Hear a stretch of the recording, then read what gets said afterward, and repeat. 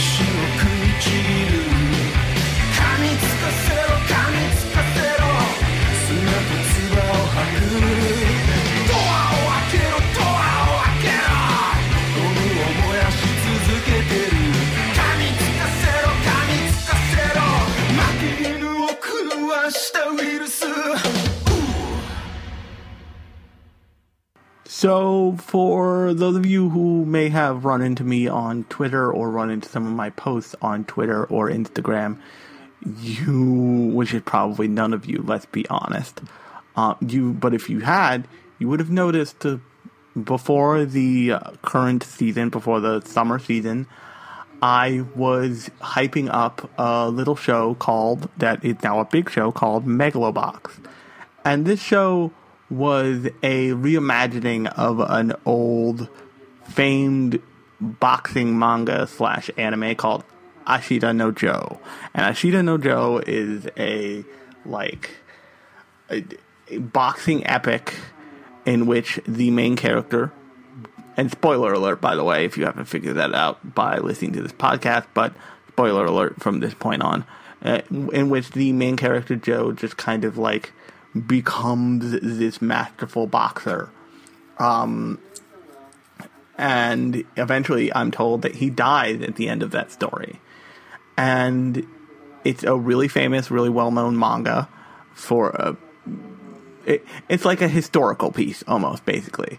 And as part of the 50th anniversary, this show was commissioned. And this show is supposed to be a take on Ashita no Joe, but in a futuristic setting, meaning and not the future ooh, sparkly lights, although that is present in some parts of this show's version of the future, but mostly it's this run down, grungy, broken, malfunctioning future. And in this malfunctioning future, boxing is aided by basically upper body exoskeleton parts. And the main character, Joe, who before he gets his name, Its official name, quote unquote. He's called, I think, Junk Dog or Junkyard Dog. Is this guy who, along with his coach, his like sleazy coach, is just they are rigging underground boxing matches for money, and you're led to believe that somehow they got involved with.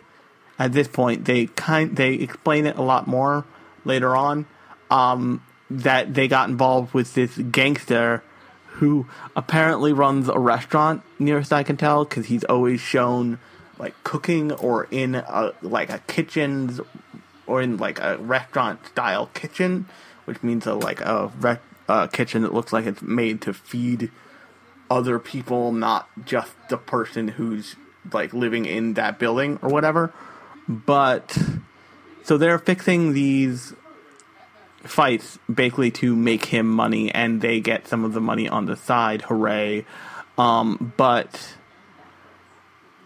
at one point he is confronted by the kind of the opposing force of this show. And for those of you who are maybe not into sports manga or anime, the idea behind a lot of sports anime is that you're given the main character, the main character who you follow, and then you're given all of these side characters who you also follow, who are also side rivals and stuff like that.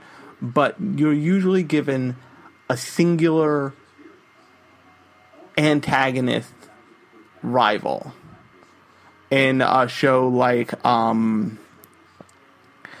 Kuroko's Basketball, or the basketball which Kuroko plays. That show's actually pretty unique because Kuroko, the ostensible main character, is not actually the main character. He is this like side shadow almost to I think his name is Kogami. And Kogami's main rival for most of the show is, I forget his name, but they set up this big bad dude who seemingly can mind control people on the basketball court. And he has to, like, surpass these other 5 people before he gets this other guy. And it's, like, all kinds of, like... That show basically boils down to, what if basketball with Dragon Ball Z power? Which is actually a lot of fun, believe it or not. But that's kind of how these shows go, is if they're written well, it works well. If they're not written well, it kind of falls apart, and you don't believe either side of the argument. And what's really unique right now is there's actually a lot of sports anime happening. I think there's something involving like baseball. There's a baseball anime that's not just that Moneyball situation. That was, I think, now 2 seasons ago. I'm sorry if I'm drinking because it's hot. But it's fucking hot out. But, so basically that's how sports anime and manga stories work, is they set up an opposing figure, and then you have to, like, fight all the mini-bosses, and then you, like, fight all the mini-bosses with the main character up to this opposing figure. And this show is no different. So, our main character, Junkyard Dog, is confronted eventually by this silver-haired Adonis guy who's made it out to be this like silver-haired Adonis of a man named Yuri. And Yuri is a professional megaloboxer, or I think it's called like gear boxer or something. We'll call it mecha boxer. He's a professional mecha boxer, basically. And he, I think he sees something in Joe, decides to take on Joe and Joe doesn't win, but he gets close enough to winning where Yuri's like, oh shit, you might be the real deal. Figure out how to challenge me again. And through the next couple episodes, it spent on Joe getting into the tournament and getting into the quote unquote tournament that's set up called I think like the Megalonia Grand Prix or something. But also at some point his gear breaks because and this is the best, it's left in the charger too long, like a bad cell phone from 1995, and just fucking explodes, which is hysterical to me because the idea is that like all these boxers are using these exoskeletons that they call gear, and he routinely doesn't win because he is actually like throwing fights. But if you know anything about people who throw sports matches, you know that they have to be really good, because what they have to do is they have to win for most of the match, but then be able to control the match so thoroughly that they then lose, that they can make themselves lose, so they can give if they're good at it, what will happen is, let's say somebody wants to throw a tennis match and they're a really good player. What they will do is they will win the match for most of it, but then like maybe the middle of the match they'll get a little sloppy on purpose, and then they'll get a little sloppier and sloppier and sloppier until the match is almost over, and then they'll just bottom out. They'll bottom themselves out as if it's a natural occurrence, which is both really difficult to do, but even like really insanely difficult to do in a way where no one suspects it. And if you're doing it multiple times, then you really have to be good at it, because you'll get caught if you do it the same way twice, and you have to keep such control of the match that all of a sudden it's like you're always almost there. And in Junkyard Dog's case, he did this all on this like crusty old, really badass, gnarly looking gear. And it's here where I want to talk about the look of the show, because if you know anything about this show, you probably noticed like that show that looks fucking old, right? That looks like it's been out for 10 years already, right? And the reason why it looks like that is that show is actually produced in full-on widescreen, current gen, like 1080p gorgeousness, as nice as an anime can look. And then what they did to give it more of a like grimy, aged feel is they took it into their when processing it, they down-resed it. And basically what that means is, instead of, take YouTube for example, instead of playing YouTube at the full capacity, they said only play this video at like 720p, 480p. So you're getting this full beautiful video in the right size at a very distinct resolution that is about as good as you could get in the late 80s to late 90s like range of anime. And that has a really specific look, and they nail it in this show. Like, you constantly see that like the lines are all broken up and they're not as straight. They're not quite as straight as they should be, because they're like the pixel drift is just enough where the line feels wider, and that like feeling crusts every piece of this show in a really unique way that makes this show's version of the future feel just like filthy in many cases. and also makes this show feel authentically old, even though it's not, which is really impressive. So, back to the narrative part of this whole rant. It's at the point at which you see Joe's gear, you realize, like, oh, he's not fighting with the latest model, ladies and gentlemen. That might be part of his issue, beating Yuri.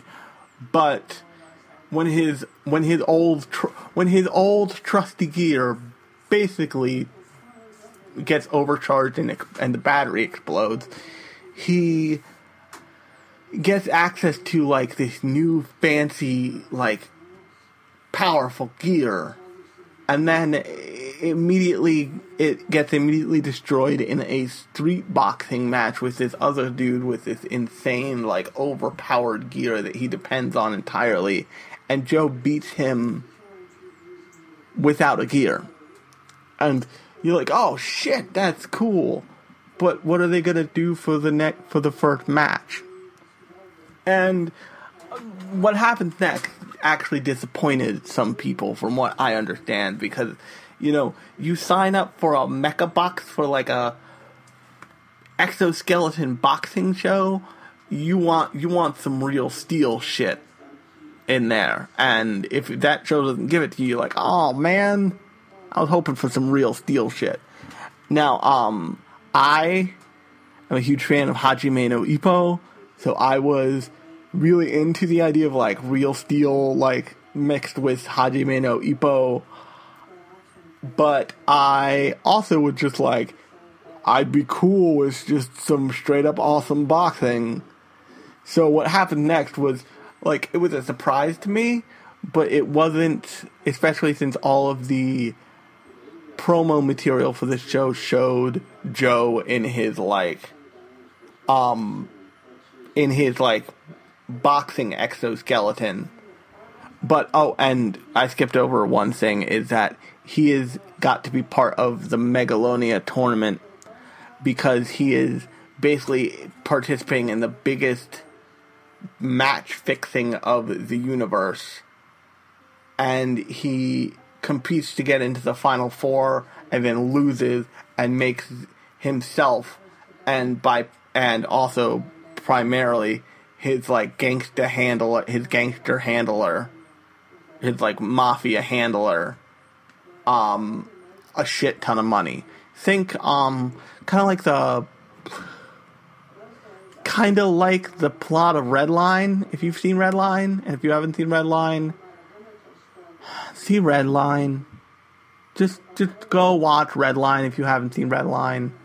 That's all I'm gonna say. I'm not gonna explain the plot of Red Line 2. I'm already explaining this shit. But,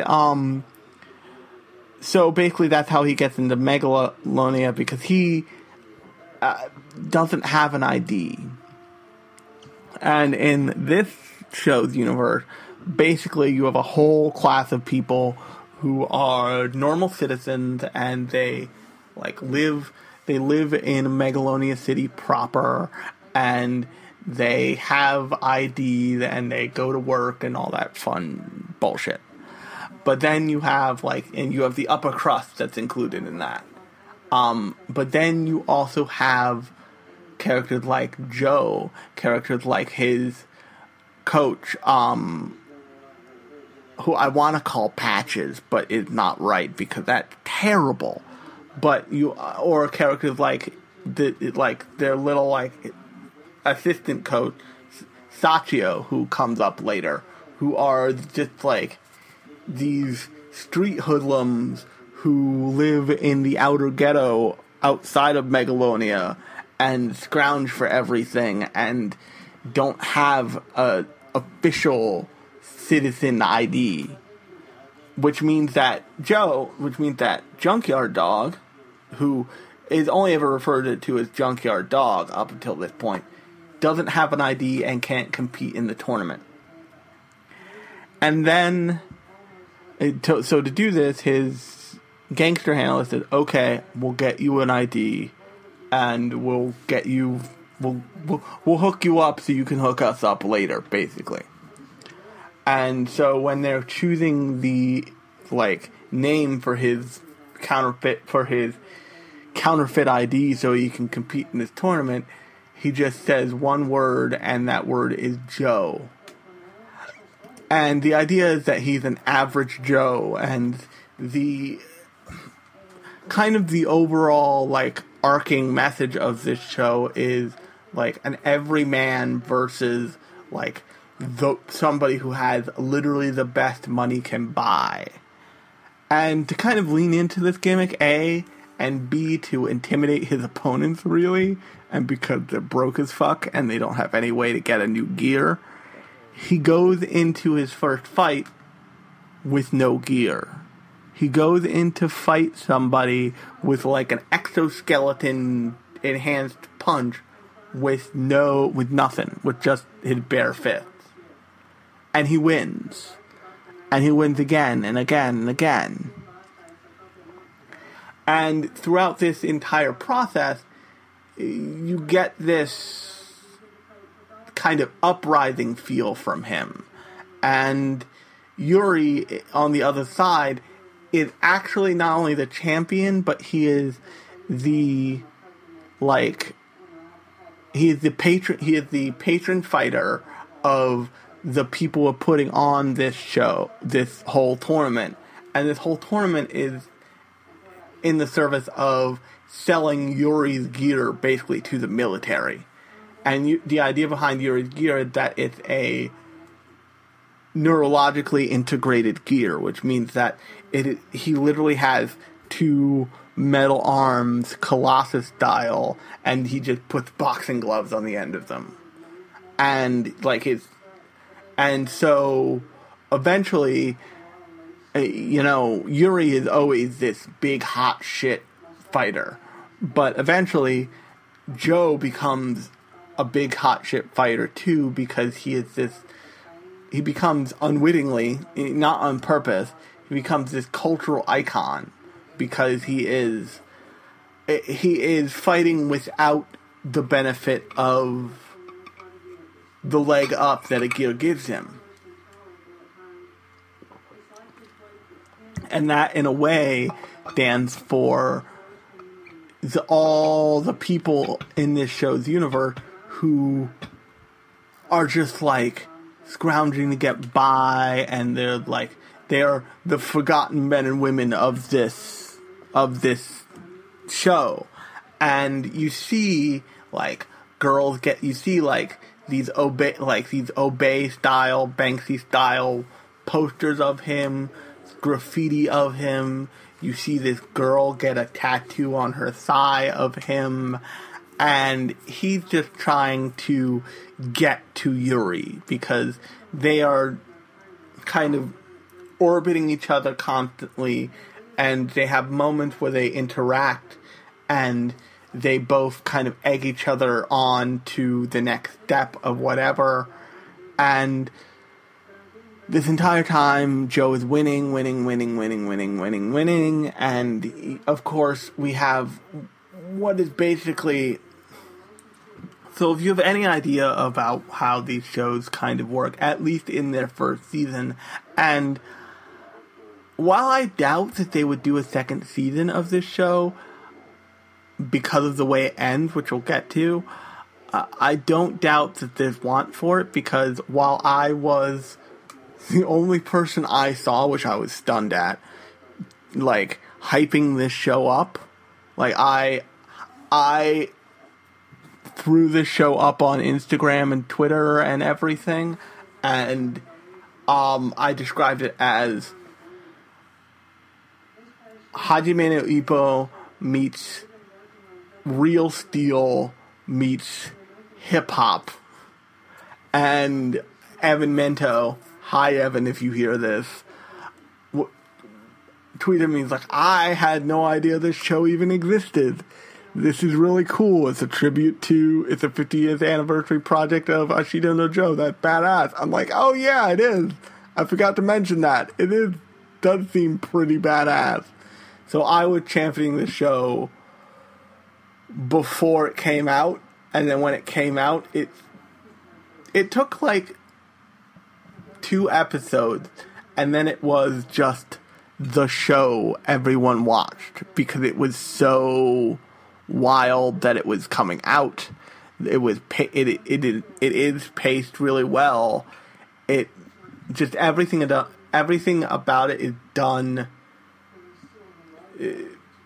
as well as they could. It's not a perfect show, and the ending has something to do with that, but it does its level best to tell its story and to tell a story that is actually uniquely different than a Ashita no Joe in a couple key ways, once again involving the ending.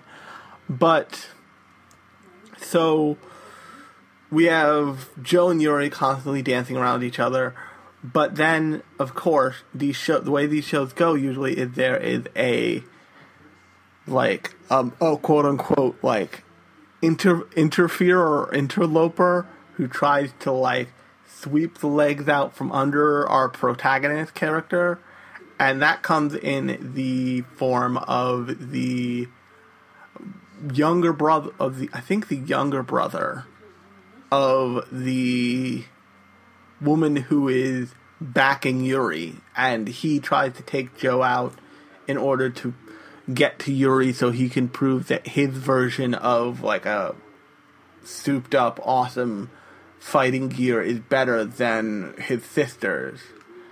But of course he outfights that guy, and then we have, and this is always odd because they do this in sports shows for the specific reason of showing you exactly how much the character has grown. And in this case, Joe faces this guy who seems like a lion, and he's American, and he's this big, brash asshole. And of course, you know that Joe wins. You know that Joe, he struggles a little bit, but way less than he did the first, for his first couple fights. And this,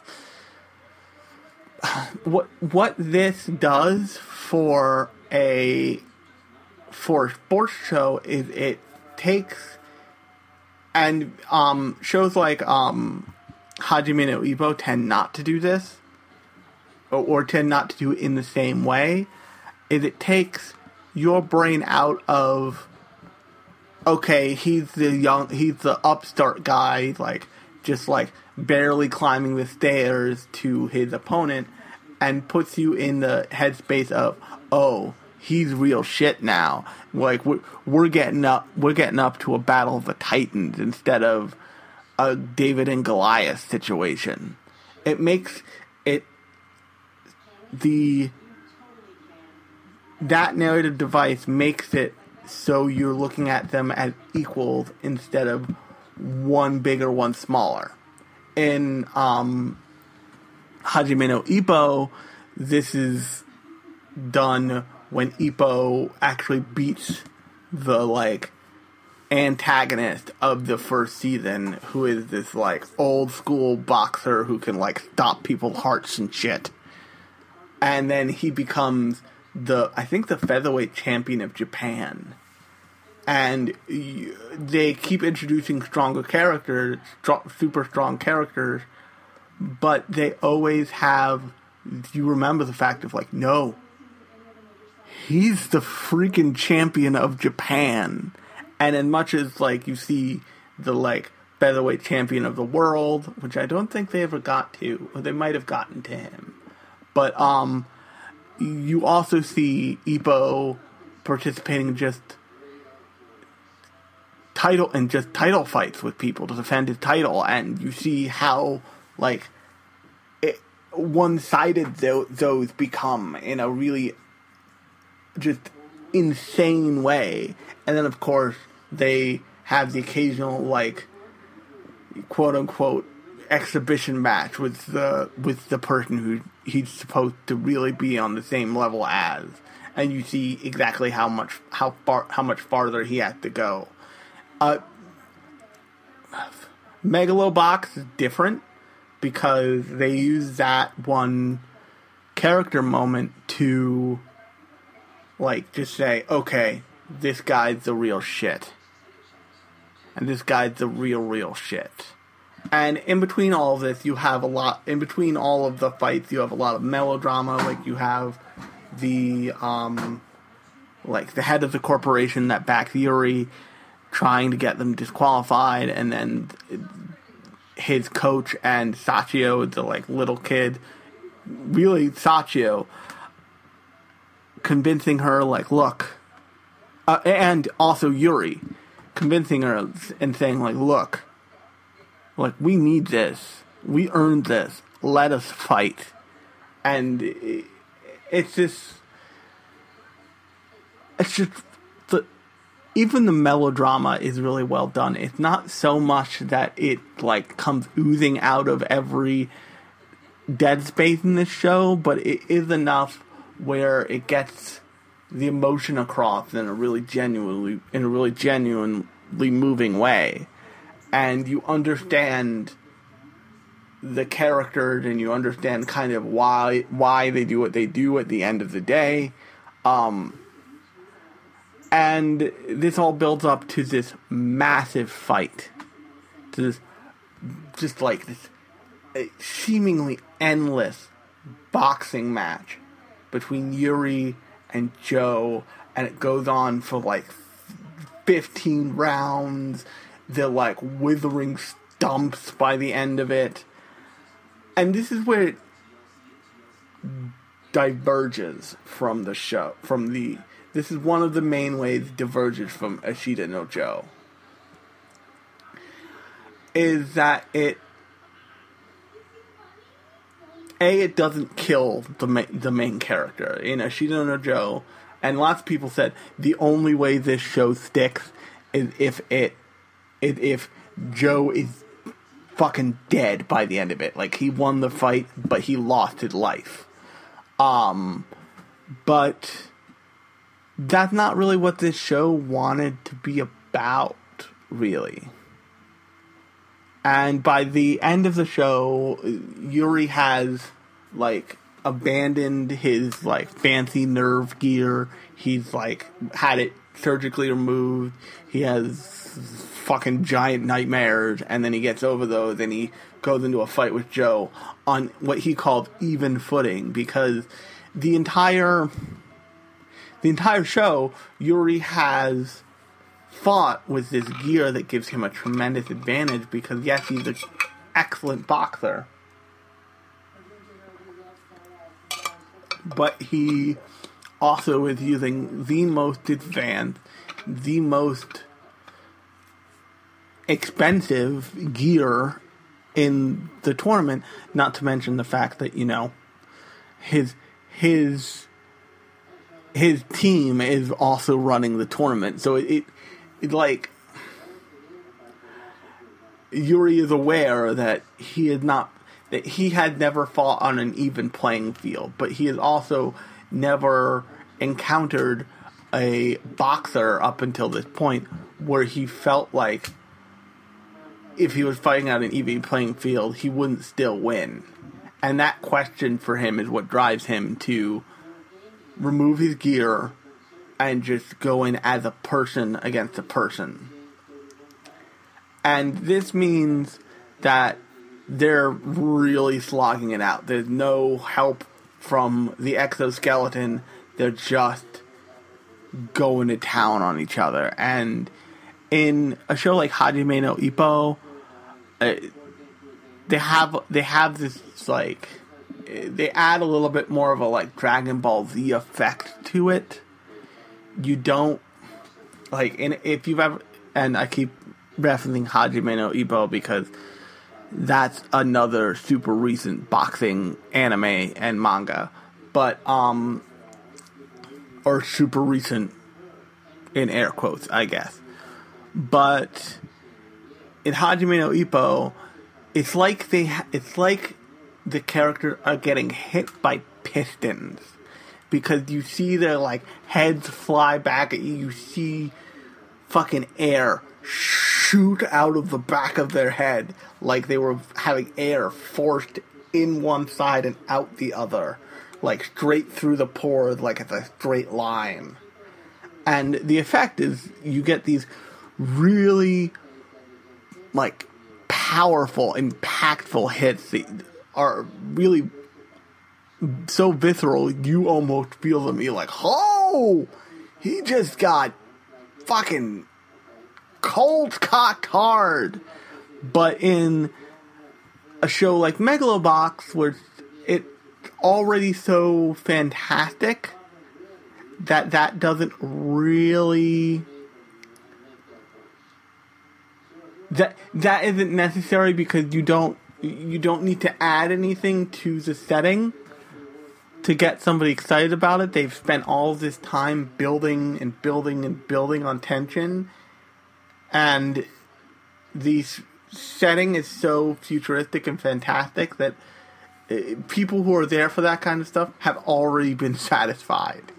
So in Megalobox, when it's just two people boxing without exoskeletons to assist them, it feels really human. It feels honest, and the boxing and movement feel precise and measured, and they feel more desperate, and it's less superhuman feeling. It's more accomplishable feeling, especially since it also a difference between this and something like Hajime no Ippo is that in this show, you're dealing with featherweight boxers who are like rail thin, like they are developed. They've like fully developed, honest, serious amounts of muscle, and they have scars all over their bodies by this point. Yuri has had all of his gear taken off, so you see these huge, like, identical scars that look like his skin has been scraped off for, like, all of his arm and part of his chest and part of his back. And for Joe, you see basically a scar for every fight he's had.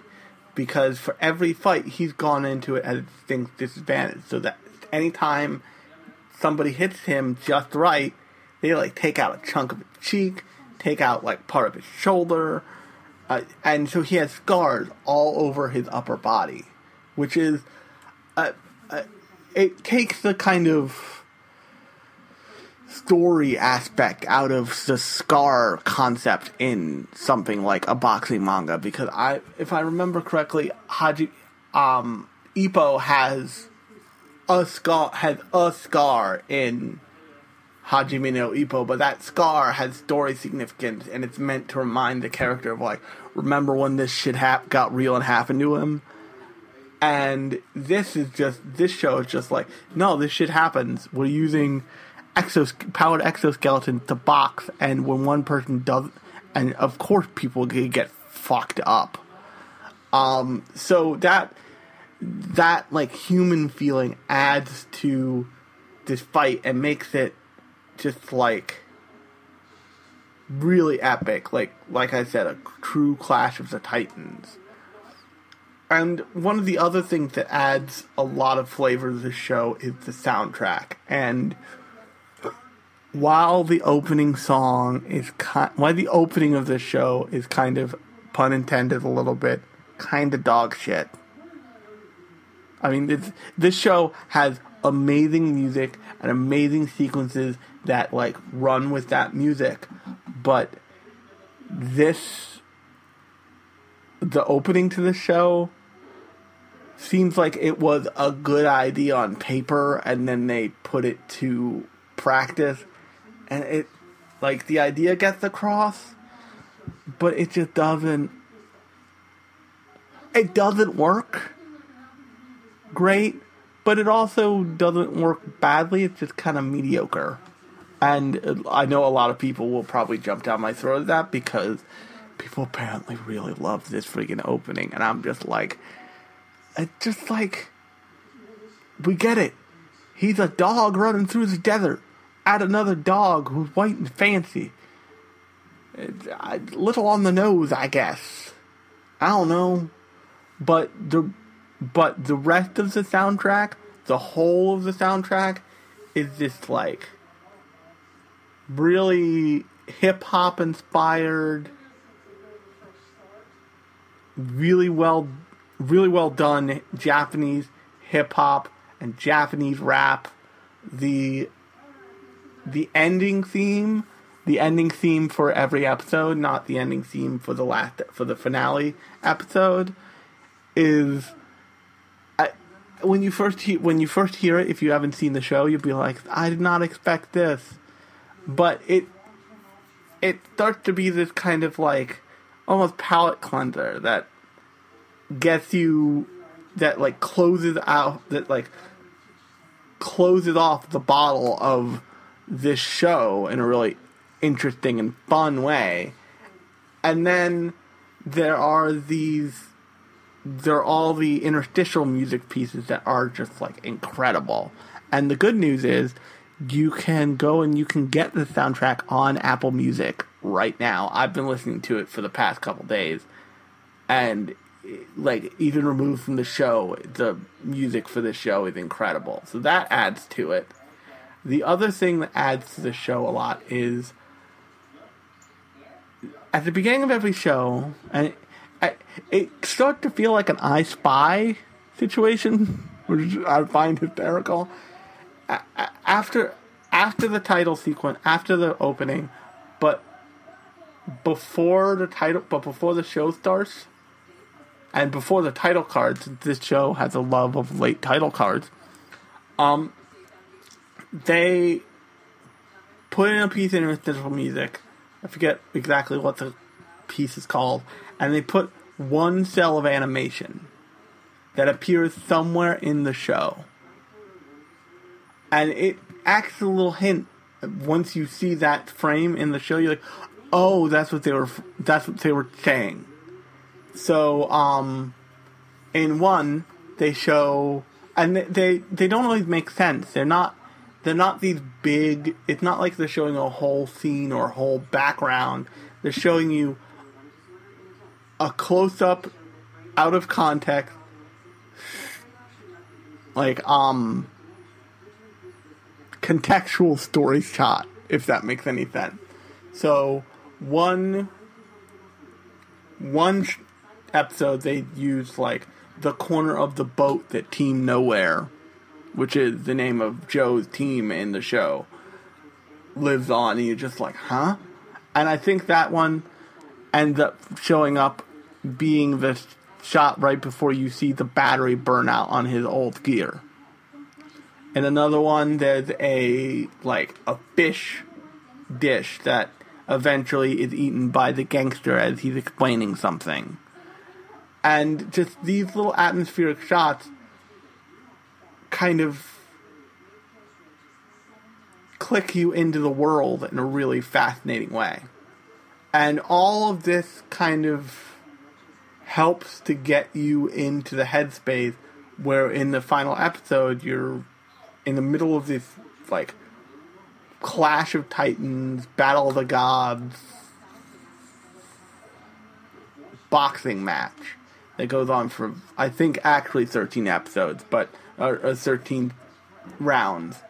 And then they kind of fade out. They don't show you who wins. The only thing you see is an IV pole running through an emergency room. And you're like, oh shit, somebody died. I think it was Joe, because the people who made this show realize that people will have gone, they've looked up the history of this show, or they'll know the history of the show, and they'll say, they are expecting Joe to die somehow. They don't know how, but they're expecting Joe to die, either after winning his last fight or in fighting his last fight. And then you flash forward, and you see Yuri in a wheelchair, and you're like, oh, he got fucked up. But then they don't show Joe for much of the episode. For much of the rest of the like prologue. And then they just casually, like, he's picking up like training gear for all the orphan kids that at his new gym that he started with his coach from Team Nowhere and Sachio, and he's living this kind of like happy, fulfilled life, and he's fine. And you find out that Joe won. Joe really won, and by Joe winning, he basically put Yuri in a wheelchair. Not intentionally, but that's just how it wound up. And they have this big cookout where then Yuri and Joe are hanging out, eating together, and they're friends, and they're really good friends, and really old friends, and they're just buddies. They're just like weird buddies, which is, it's totally different from the way that I read that Ashita no Joe ended, but there's some real truth about that, about Megalobox's ending. And the real truth of that is that the phrase goes, the closest thing to hatred is love. And in that idea, if you are chasing after someone so much, and if you see someone as a rival, then you are inherently close to them. And if they see you as a rival as well, they're close to you. Rivalries are, like in Pokemon, are described as, most of the time, just like little asshole, like tournament between assholes. But in reality, it's basically a friendly competition, and Pokemon played that out eventually with, like, Gary being like, oh, Ash, you're actually a good dude, and you're my friend, and I'm sorry for being a shitbag to you.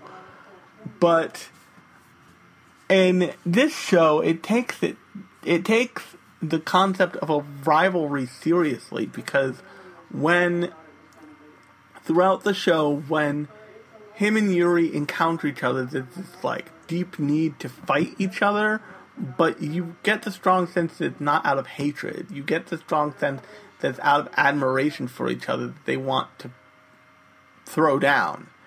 And if the show had killed off one or both of them, they could have figured out a way to kill both of them off, they could have just not answered the question. It could have been like, they died bitter rivals. But by having the end sequence, they show what happens after a rivalry is settled and done with.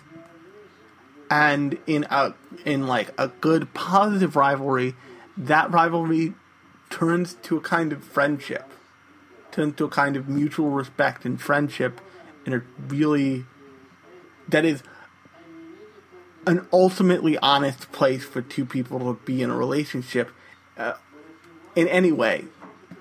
But in a bad rivalry, one turns bitter and tries to defeat the other forever. And it's really uncommon for sports shows to take their rival, for sports, period, to pose rivalry as an honest friendship between two humans.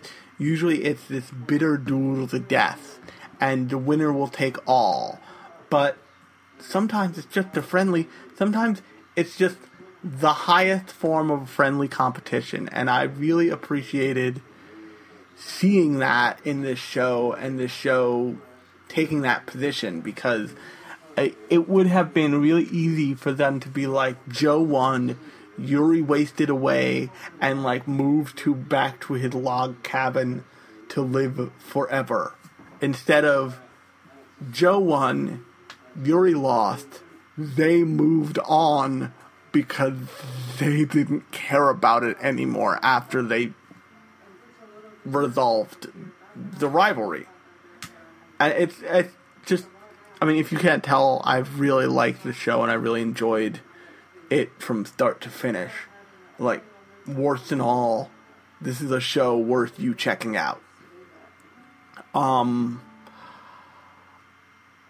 on that note, I hope you also find worth checking out my one scheduled panel at Liberty City Anime Con on August 18th at 1 o'clock called Mommy and Daddy Hate You, a guide to crappy anime parenting. I also hope that you, if you hadn't seen it last year, and it is scheduled again this year, I hope it's scheduled again this year, want to come check out on the same day at some time at Liberty City Anime Con in the Times Square Marriott on August 18th. Full Metal and Beyond, a exploration of disability in anime. I promise I know what I'm talking about on that one. But until then, or until the next podcast, I hope that you really like the show. If you did, please leave a 5-star review on iTunes or literally wherever you want. Since I'm on all of the things, including Spotify. Yeah, you can rate me on Spotify, which would be kind of fun because I don't know how to check those ratings, and I never check those ratings. But I'm under the impression that they do help other people find me. So if you really like my show and want other people to listen to it, rate me 5 stars on whatever, and share this podcast with your friends. Go to your friends and be like, hey, there's this beardo on the internet who talks about anime, and they'll be like, wait, which one? There are multiple beardos on the internet who talk about anime. You're like, oh, the good one you haven't heard yet. Here's his podcast. Listen to him. But until next podcast, I have been Alex. This has been Lunchbox Radio, and I will talk at you next time.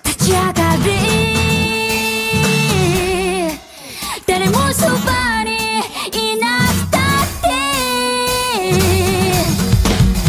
先に満ちた勝手な言葉あったことなくても投げられる時代お前の母さんでベソくらい無責任な言葉だらけ目を合わせて争う厄介な痛み相手を傷つけた嫌な要因そんなのも知らず戦争も知らず電波に乗っけて傷